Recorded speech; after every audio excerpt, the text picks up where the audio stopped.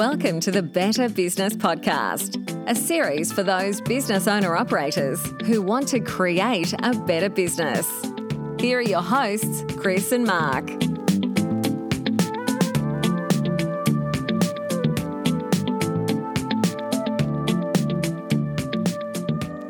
So welcome to the Better Business Podcast with your hosts, Chris and Mark.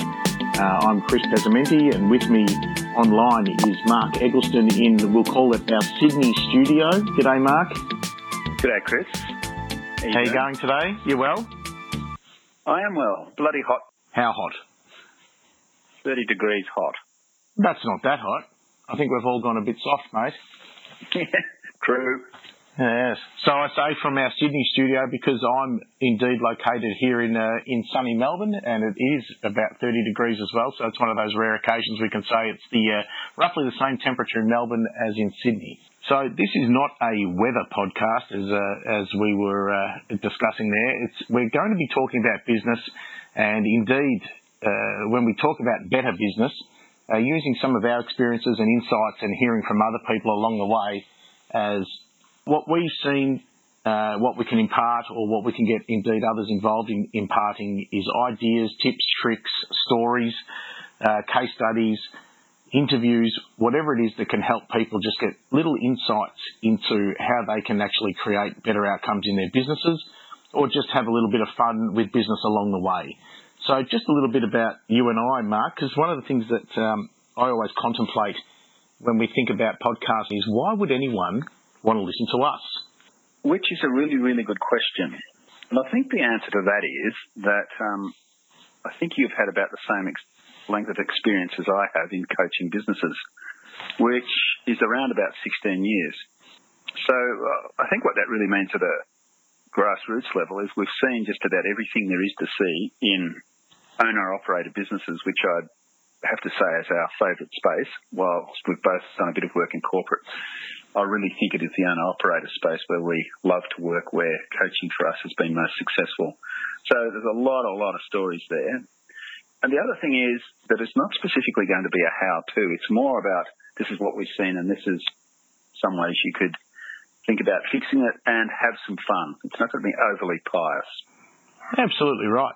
There's nothing worse than some of those preachy instructional videos that we see on YouTube, or indeed some of those podcasts. And I don't want to cast aspersions on the great work that, hundreds, if not thousands of other people do out there. But one thing that often leaves me a little bit cold is that overly pious approach to business and anything in relation to topics that we might be talking about, where they become entirely instructional lists of how to.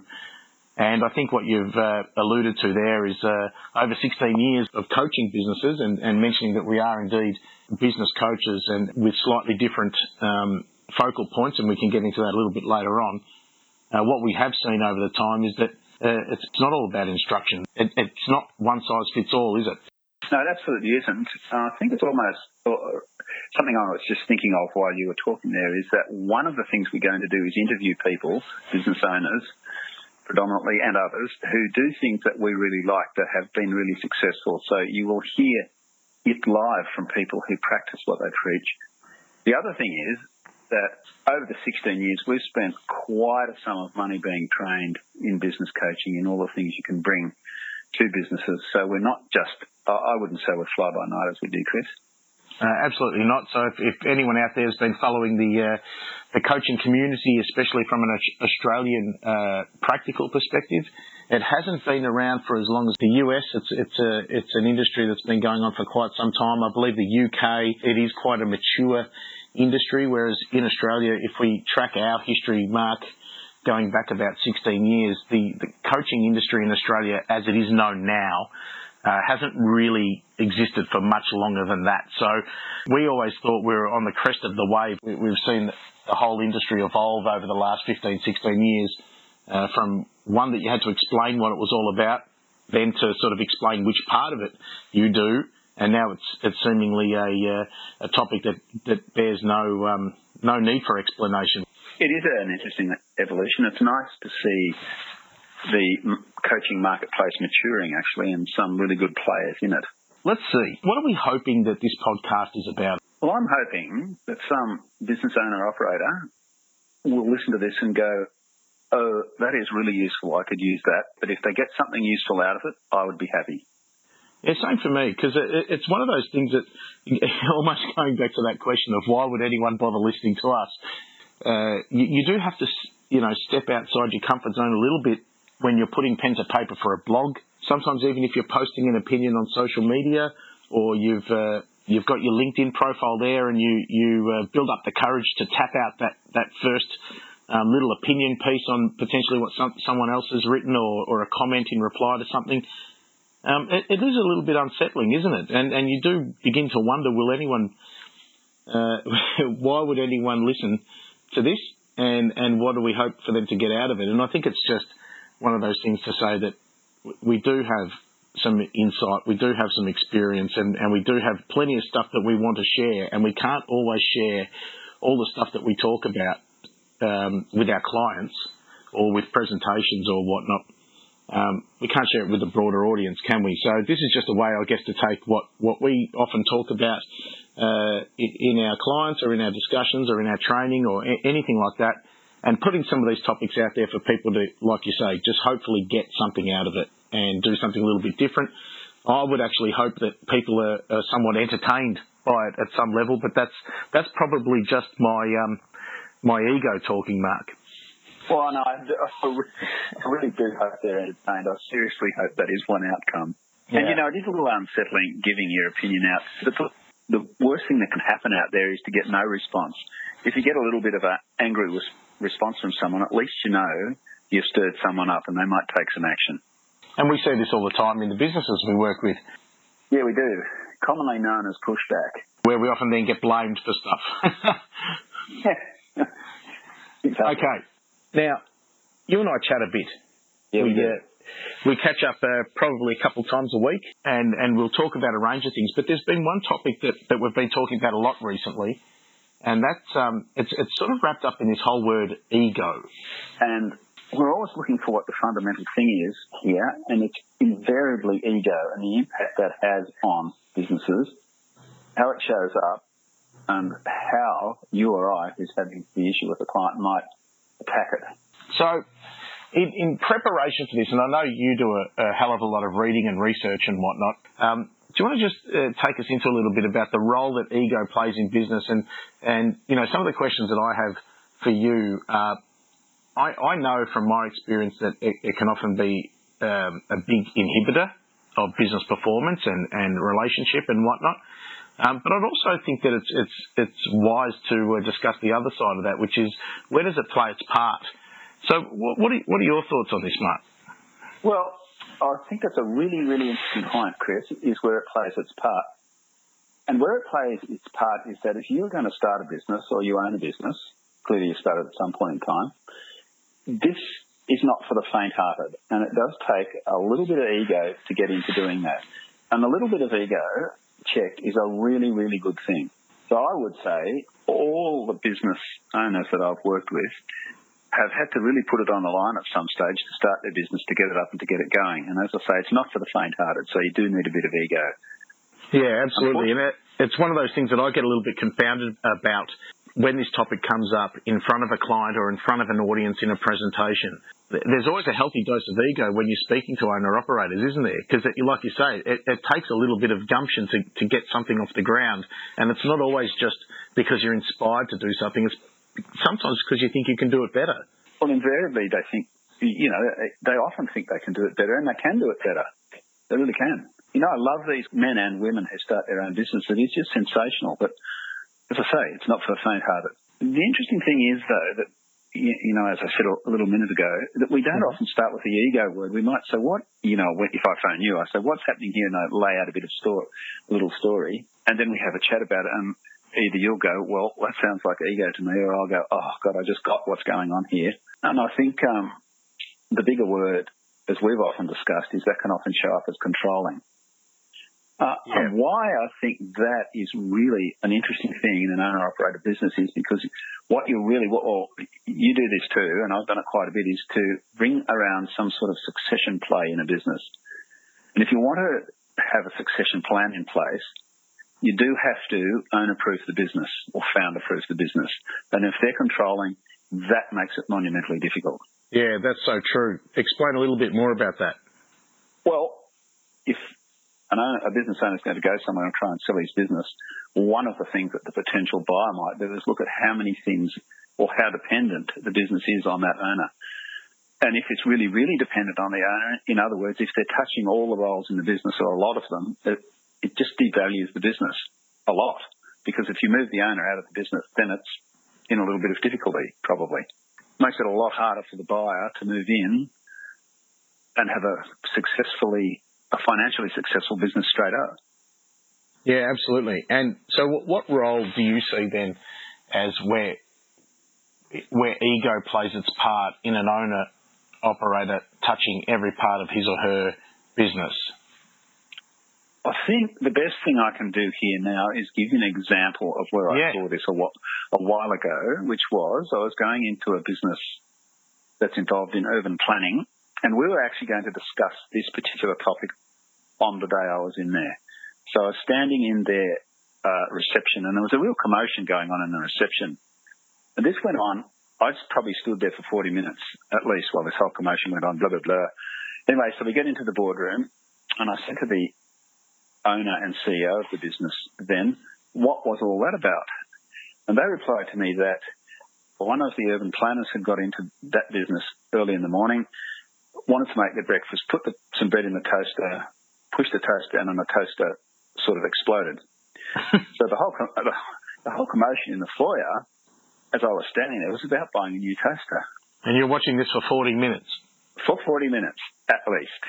So when we get into the boardroom, I said to my client, so after she explained what it was about, I said, sort of roughly an hour, what would you charge? And it's $350 an hour. And the planner, what would you charge them out an hour? And maybe $180 an hour. And the receptionist has another amount of money they're charged out an hour. So by the time it was all said and done, the first thing is they just bought themselves a $600 toaster. The second thing is that really in a functional business, that CEO should have had no clue that was going on. Yeah. And you'd be wondering why they involved themselves in it. And this is just this controlling thing. Yeah. So you've seen it play out. One of the really good examples that I saw was working with an organisation. Again, it's a family business, and invariably going through the stages of growth and in a way some emotional plateau and emotional distress at certain stages of the business. And when we got to the stage of really getting into the managing director's head around what was going on for them when the change occurred, because sometimes we all get into business where we can hear people will say things to us and we hear them. People will show us things and we see them. We get all the right information and all the right cues, but we still don't make a decision to change, even when we know things aren't working as well as what they could. And the way that this gentleman put it was a really eloquent metaphor or sort of mental image. Was he said, all this noise and stuff was going on around me, and I was in a very, very dark place as a business owner, and I knew all the things I had to do to change. But it was like I was living inside a bubble, and whilst all the pressure was coming on outside the bubble to try and break it, the only way that I could break it was to prick it from the inside. And nothing was going to change until I pricked that bubble from the inside. And the only thing that was stopping me was my ego telling me that I should know how to do this. Did they prick the bubble from the inside, Chris? Absolutely. And this was the situation where the trajectory of that business actually changed, was when the bubble got pricked from the inside. It allowed all this other energy to flow into the business, and all the help that was being offered and all the ideas that they had. It just freed up everything where this person all of a sudden didn't put himself as it was almost like saying, I'm actually an open book. I need to be an open book here. I don't have all the answers. Isn't that interesting, regarding the toaster person? Yep. CEO, when we blocked them off that and started to decrease their control, that's exactly what happened. It's amazing who started putting their hand up and standing up to do roles in that business other than what they were employed for. It's quite extraordinary when you see that happen. And I'm sure you've seen it where people are just sitting there waiting to take on other roles because they want to do it. Yeah, it's like having a bench of all-stars all the time on the side of your sporting field saying, put me in the game, coach. Yeah, and as soon as you detune the ego of the owner or the CEO or the managing director or whatever, that's exactly what happens. All those people sitting on the bench get a chance to have a go. Now, I think that, there's one important distinction that we also need to make here as well, which is we're talking always about the person at the top of the tree in these examples. But what happens when there's a really, really healthy or rampant ego, or, what I would call unhealthy ego, being displayed within the ranks, within the leadership teams, or within the middle management of a business? Where have we seen that pop up, and what are some of the pitfalls around dealing with someone like that? Well, that's a very good question. If that's happening in the middle management level, anything below them isn't working. Yeah, interesting. Explain. So they're complete blockers. People will be trying to do things. Their colleagues will be trying to do things. Their colleagues will be trying to rise themselves up for the business, and they'll just hit a brick wall. And what that does often is really wreck the culture within a business. Yeah. It's twofold. It has an effect on the business's ability to function and be efficient, and it has a bad cultural effect. So is there an attachment in that regard there? Because I'll just wind this back a little bit, is to think that if you've, for example, got a middle manager or a senior leader in an organisation that has a team underneath them, and they're displaying what you're talking about before, some of those controlling and, perhaps autocratic styles of leadership, i.e., I have to pass everything before it happens, or I have to do it my way, or my way's the best way, or if it's going to be done properly, I have to do it myself, all those kind of behaviours, then what you tend to find is that managers creating almost like a false ceiling in the organisation, because in a way they become the gatekeeper to their role on the org chart or the corporate ladder, do they not? They do. That's exactly what happens. They do. They absolutely create a ceiling. And the impact of the people in their teams, and they feel like they can't go anywhere. Yeah, they feel extremely disempowered and de-energised. You and I were discussing this recently, where I was listening to Reverend Graham Long, who runs the Wayside Chapel in Sydney. Yes. Had this little saying, and it rather did my head in for a while, but I thought it was absolutely brilliant. And it's absolutely brilliant, and it's really pertinent to this point, where he said, and I'm paraphrasing a little here, but not much, that if you're involved in a project and you're in the project, you need to be significant, critical, but not central. And he went on to say that, if you're central in that project, it's then all about you and not about the project. And this is what you see with middle managers, I think. Significant. Yes. Critical. But not central. But not central. Well, as I say, when I heard it, I went, oh, man, that's doing my head in somewhat. But when you think about it, it's brilliant. Yeah. And so what's the implication there of being central? Well, you start to make it about you and not about the essence of what you're trying to do. It's in the coaching world, it's where the coach runs their own agenda and not what the clients ask for. We've had this little discussion about the positivity of ego, which says it's usually a starting force based on what you said earlier on, because we need a healthy dose of it to get going. Sometimes we need a healthy dose of ego to put ourselves out there, and whether it might start a business, put ourselves up for a role, situation of going and speaking to your boss about a pay rise. They're all little things that get wrapped up in having some sort of ego about what you do, where you're putting a value on what you do. We've been through a little bit of the discussion around where it can hinder us, where it can create a very bad culture. It can create ceilings in organisations. It can create stagnant organisations, and it can actually create some dysfunction. But I just want to take it away from business for a second, because something that potentially, hopefully, some listeners out there, if they ever listen to this podcast are going to come to learn is that I talk about golf a lot. And golf is a really, really interesting game when it comes to understanding your ego.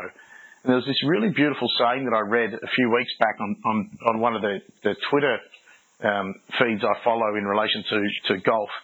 It was something along the lines of that golf is a battle between what your experience tells you to do, what your skill allows you to do, and what your ego thinks you can do. And Lord knows that when you're out on the golf course, everyone thinks that they're Tiger Woods or Rory McIlroy or someone that you always think you can pull off this impossible shot. But those other two things come into play. Experience, because your experience is always telling you that you can't. Or your skill level will tell you that you can or you can't, because you've got a handicap that tells you all of these things. And in business, I think it's actually no different, is that we do have skills in business. We have skills in what we do. We have experience in business, where we have experience in what we've seen and what we've done and what situations of the past we can learn from to teach us about potentially what will happen in the future. But then we all have this thing about ego, which says, but this is what I want to do. And if you look at it as a little bit of a triangle like that between skills, experience, and ego, I think there's some sort of balance in there that we can get. You know, that's really interesting that you say that, because as you know, I am not a sports fan much. However, I was watching... Which is why I love boring you with sporting analogies. I was watching Australia play England the other day, and when Steve Smith hit his double century, and the commentators were talking about the way he was batting, and someone said, he's batting for the team, he's not batting for himself now. Because he needed to bat in a certain way to stay in. Yep. And I thought, wow, that's interesting. He'd be really tempted to whack a few of those balls. Yep. But he just held his calm, didn't let his ego get out of control, and stayed in. Yeah, interesting, because no doubt his ego would have told him that he could put a number of those balls over the rope or through the boundary or take a risky shot. But if he's batting for the team, all that goes into the back seat, doesn't it? Totally. Sport is a great leveler when it comes to analogies for business and sport. But it's really interesting, isn't it? Because if you take what I was talking about from golf and that scenario with Steve Smith, you've got ego, skills, experience, using all those three, and then working out that if you put your ego in the back seat, more often than not, your skills and experience will take you through. And the thing that we often talk about between us is that little line, which is, what got you here probably won't get you there. These are all smart people. They're really smart people. Architects are trained nearly as much as dentists, and they are smart people. The reason we like that line is there comes a time in their business life when their technical training will not help them get beyond a certain point in their business, and often we find them, they say to us, I just don't know what to do here. You know, I'm relatively intelligent, I'm really smart, I know what I'm doing, and I just can't work this out. Yep. And I think that's where the coaching cuts in a big way. Yeah, and then of course from a pure methodology perspective, coaching is that process by which to gain behavioural change. Yeah. If you asked any business coach, sporting coach, dietary coach, fitness coach, ultimately the aim at the end of that is to get behavioural change, whether it's to get people to play together in a certain way or people to enact certain skills in a certain way based on the strategy. It's essentially the pursuit of gaining behavioural change. That is exactly right. And now, just to go full circle on that, this is where the ego bit cuts in. That yes, you then might as a business owner go, no, I can do this myself, and I'm going to give it a go. And the truth of the matter is, you will probably eventually solve the problem. But the issue is, it'll be eventually. And can business wait until eventually? So, led me to ask you a question, which is, what do you think we actually bring? A lot of the businesses I work with, like you say, are eminently more qualified than I at plying their specific trade. And I ask them this all the time. It's usually, the confidence to make decisions. Because it brings a framework or a process to decision making that begins with a bunch of those bigger questions that don't typically get asked in organisations around why are we doing this? How do we have to act and behave to see this through? And that obviously that big topic of what is our vision and where are we going? So, like you were saying before, what got them here, won't get them there, and that's usually from my perspective, this battle between their technical skills that they have existing in their business and a bunch of non-technical skills that they never really got trained for. And let's face it, in a lot of owner-operated businesses, don't really have the time to go and invest in that because they're usually run very lean, they're high-paced, and they're high-energy organisations. So they don't tend to go and invest in how to build strategy, how to actually run vision workshops, how to then build a plan and a personal development program, and how do we foster leadership, and all these other big questions that I say sit in the non-technical skill space. So the first things first is when people like you or I or other consultants come into business, the businesses are usually buying the confidence to make a decision. And then it's the how. Yes. The how can be a little, that can be convoluted. So yes, we're going to pull the lever to make that decision. We're going to implement that strategy. Now how on earth do I do it? If you had to, just drop one or two pearls of wisdom here, Mark, what do we want people to take away from the discussion about ego in their business or in their teams? I think one of the first ones is don't get stuck. If you can't do it, or if you think you can find a way to do it but it's going to take ages, go and get help, because there's someone out there that will help you do it quicker. And the best leaders are the ones who quite often go, well, I'm really, really good at this and this and this, but I'm actually not very good at that. So they have self-awareness.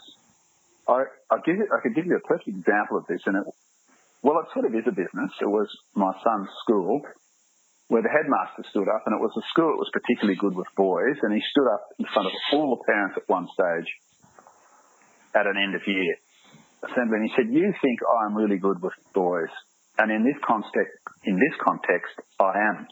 But I have to tell you that I think I've mucked it up with my son a bit. And I'd have to say he was probably the most powerful person I've ever met, and humble. And it really took some guts to stand up and do that in front of all the parents and most of the kids in that school. I remember you telling me this story, and I've shared it since, and it's such a powerful message because it's not so much the self-awareness to say that's the striking thing. I'm always interested in the response from the parents, because no doubt they've invested probably tens of thousands of dollars for their kids to attend that school. They have invested a lot of money in their kids to attend that school. They could be driving something really, really nice, but they're not sent their kids to that school. But it got that headmaster a phenomenal amount of respect, and I've never seen a headmaster loved by the students, the teachers, and the parents as much as he was. Really interesting. I think, as I said to you, if you were in a room and you had your back to the door and he walked into the room, you knew he was in the room. Yeah. Really interesting. Yeah, interesting. So the opposite reaction than I guess the one you would expect occurred. The opposite occurred. It did occur. Was it because he became human? It was. Totally. Not that he needed to become human, but I guess this idea that just another parent in the room. Yeah, just another parent who's not getting it right all the time. And probably allowed people to empathise. It did allow. It allowed for a lot of empathy, actually. Yeah, which is again one of those great strengths that sits on the opposite of the scale to ego, doesn't it? Being able to relate to people and bring that empathy to scenarios. Do we have much more to add to the ego story? No, just the takeaway. So the takeaway from that story was, I guess, come on, get back to it. Focus. Right. Don't get stuck. Have a look. So don't get stuck was get help early. Yeah. Get help early. To maybe ask the question, am I the best person to be doing this? That is the knockout question. So tip number one, get help early. Am I the best person to be doing this? Yep. What's tip number two? Well, I'd say, am I the right person to be doing this? Tip number three is, in your business, look at how many of the areas in the business you are touching. Mm-hmm. Because as we said early on, in any business, it wants to be owner or founder proofed. And if you're touching a lot of the roles in the business, it isn't founder proof. And is there a tip number four? I'm going to put my ego front and center here, and I'm going to take command of these tips. So, tip number four, if I could add, which could then extend our tips to 5, which would be, obviously unprecedented for us, but it's our first podcast, so let's just roll with it. Tip number 4, understand the balance between experience, skill, and ego. And if your experience is telling you what you could do, and your skills telling you what you could do, and your ego is telling you something else, bin your ego. So the last tip I would say is that this is one of the traits I love with business owner operators is they're ambitious, and they're often quite driven. You do have to understand that not everyone in your business is going to be quite as driven and ambitious as you. Yes. And that's okay. That'll pretty much wrap it up for today, Mark. Any final thoughts for this particular first episode? What are the things you're looking forward to in the future, mate? The thing I'm looking forward to in the future is talking to the people that we know and like and really respect who've done interesting things in their businesses. They've not always got it right. They're happy to talk about not getting it right. But that's what I'm looking forward to. And doing it with you, of course. Oh, well, yeah, I appreciate those kind words. And I'm the same as well. Really looking forward to speaking with the people that we know and love. Alas, we can all learn from other people, can we not? We totally can. Okay, mate, it's been lovely speaking with you, and I do want you to get back to that scorching 30-degree day. My goodness, have we become soft with the weather in this country? But anyway, we totally have, and I look forward to talking to you again shortly. Good on you, Mark. We'll catch you next time. Okay, see you, Chris. See you.